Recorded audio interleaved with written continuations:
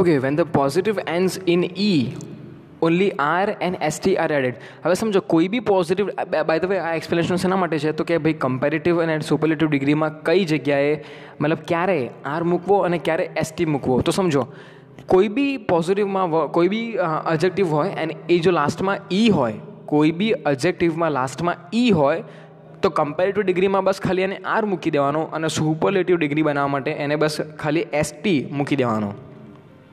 જેમ કે અહીંયા એક્ઝામ્પલમાં જો બ્રેવ ઈથી એન્ડ થાય છે તો મૂકી દીધું આપણે ખાલી આર, બ્રેવર, અને સુપરલેટિવમાં આપણે મૂકી દીધું એસટી, મતલબ બ્રેવ, બ્રેવર, બ્રેવેસ્ટ. એ જ રીતના લાસ્ટમાં જો તો wise, wiser, wisest, noble, nobler, noblest, able, abler, ablest, large, larger, largest. Right.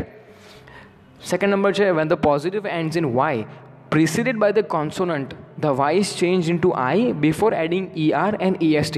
સમજો હવે આ શું કહેવા માગે છે કે કોઈ બી એડજેક્ટિવનો લાસ્ટ લેટર અગર જો વાય હોય એન્ડ એ વાયની આગળ એક કોન્સોનન્ટ હોય ત્યારે એ વાયને આપણે હટાઈને IER મૂકી દઈએ છીએ કમ્પેરેટિવમાં અને IEST મૂકી દઈએ છીએ સુપરલેટિવમાં. ફોર એક્ઝામ્પલ અહીંયા ફર્સ્ટ વન જુઓ તો હેપી, હેપી મતલબ ખુશી, અને આ વાયથી એન્ડ થઈ રહ્યો છે એડજેક્ટિવ.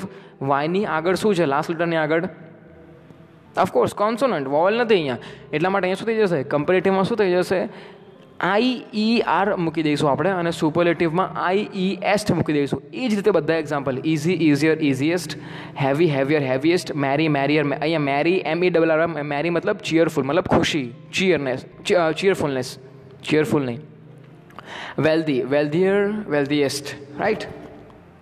થર્ડ વન જોઈએ તો when the positive word is of one syllable and ends in a single consonant preceded by a short vowel, this consonant is doubled before adding ER and EST. હવે અહીંયા જો syllable મતલબ શું? એક એવા word કે જેમાં ખાલી એક જ વર્ડ હોય. અમુક એવા વર્ડ હોય કે જેમાં બે વર્ડ હોય. ફોર એક્ઝામ્પલ બ્યુટીફુલ, તો બ્યુટી બી એક અલગ વર્ડ છે અને ફૂલ બી એક અલગ વર્ડ છે. હું એમ કહું કે લેટ્સ સે હું એમ કહું કે પછી ઇનન્યુમરેબલ, તો ઇન અને ન્યુમરેબલ આ બી અલગ અલગ વર્ડ છે. બટ આવા નહીં, એક એવા વર્ડ કે જેમાં બસ એક જ સિલેબલ હોય. જેમ કે અહીંયા જો red, big, hot, thin, sad, fat, આ બધા એક જ વર્ડ છે. આમાં કોઈ સ્પ્લિટ કરે તો બે વર્ડ નથી નીકળતા. એવા વર્ડ કે હવે જે એવા વર્ડ કે જે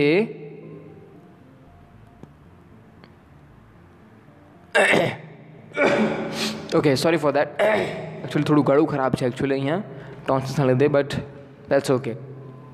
સમજો એવા વર્ડ કે જે એક જ સિલેબલ હોય અને લાસ્ટ લેટર, એવા વર્ડનો લાસ્ટ લેટર કોન્સોનન્ટ હોય અને એ કોન્સોનન્ટની આગળ પાછો વોવેલ હોય ત્યારે જે લાસ્ટ લેટર હતો એ ડબલ થઈ જાય અને પાછળ ER લાગી જાય. સમજો ફરી એકવાર સમજાવું. કોઈ બી એક વર્ડ હોય કે જેમાં એક સિલેબલ હોય અને એનો લાસ્ટ લેટર કોન્સોનન્ટ હોય અને લાસ્ટ લેટરની આગળનો લેટર એક વોવેલ હોય, રાઈટ, ત્યારે જે લાસ્ટ લેટર હતો એ ડબલ થઈ જાય અને એની પાછળ ER કમ્પેરેટિવમાં અને EST સુપરલેટિવમાં મૂકી દેવામાં આવે. રાઈટ. એક્ઝામ્પલ જોઈએ તો રેડ, રેડનો લાસ્ટ લેટર કયો? D. ડીની આગળ શું છે? મતલબ ડી શું છે? D consonant. ડીની આગળ શું છે? Of course vowel. એટલા માટે ડી ડબલ થઈ જશે, મતલબ REDD, અને આપણે કમ્પેરેટિવમાં શું મૂકીએ? ER, એટલે થઈ ગયું રેડર. અને સુપરલેટિવમાં એ જ REDD, બટ આપણે શું મૂકીએ? EST, મતલબ રેડ, રેડર, રેડેસ્ટ. એ જ રીતના આખું ટેબલમાં જુઓ. બિગ, તો G શું છે? G છે કોન્સોનન્ટ. જીની આગળ શું છે? વોવલ, મતલબ G ડબલ થઈ જશે અને કમ્પેરેટિવમાં આપણે મૂકીશું ER અને સુપરલેટિવમાં મૂકીશું આપણે EST, મતલબ બિગ છે તો બિગર અને બિગેસ્ટ. એ જ રીતના આખું ટેબલ છે ફેટ, ફેટર, ફેટેસ્ટ સુધી. રાઈટ.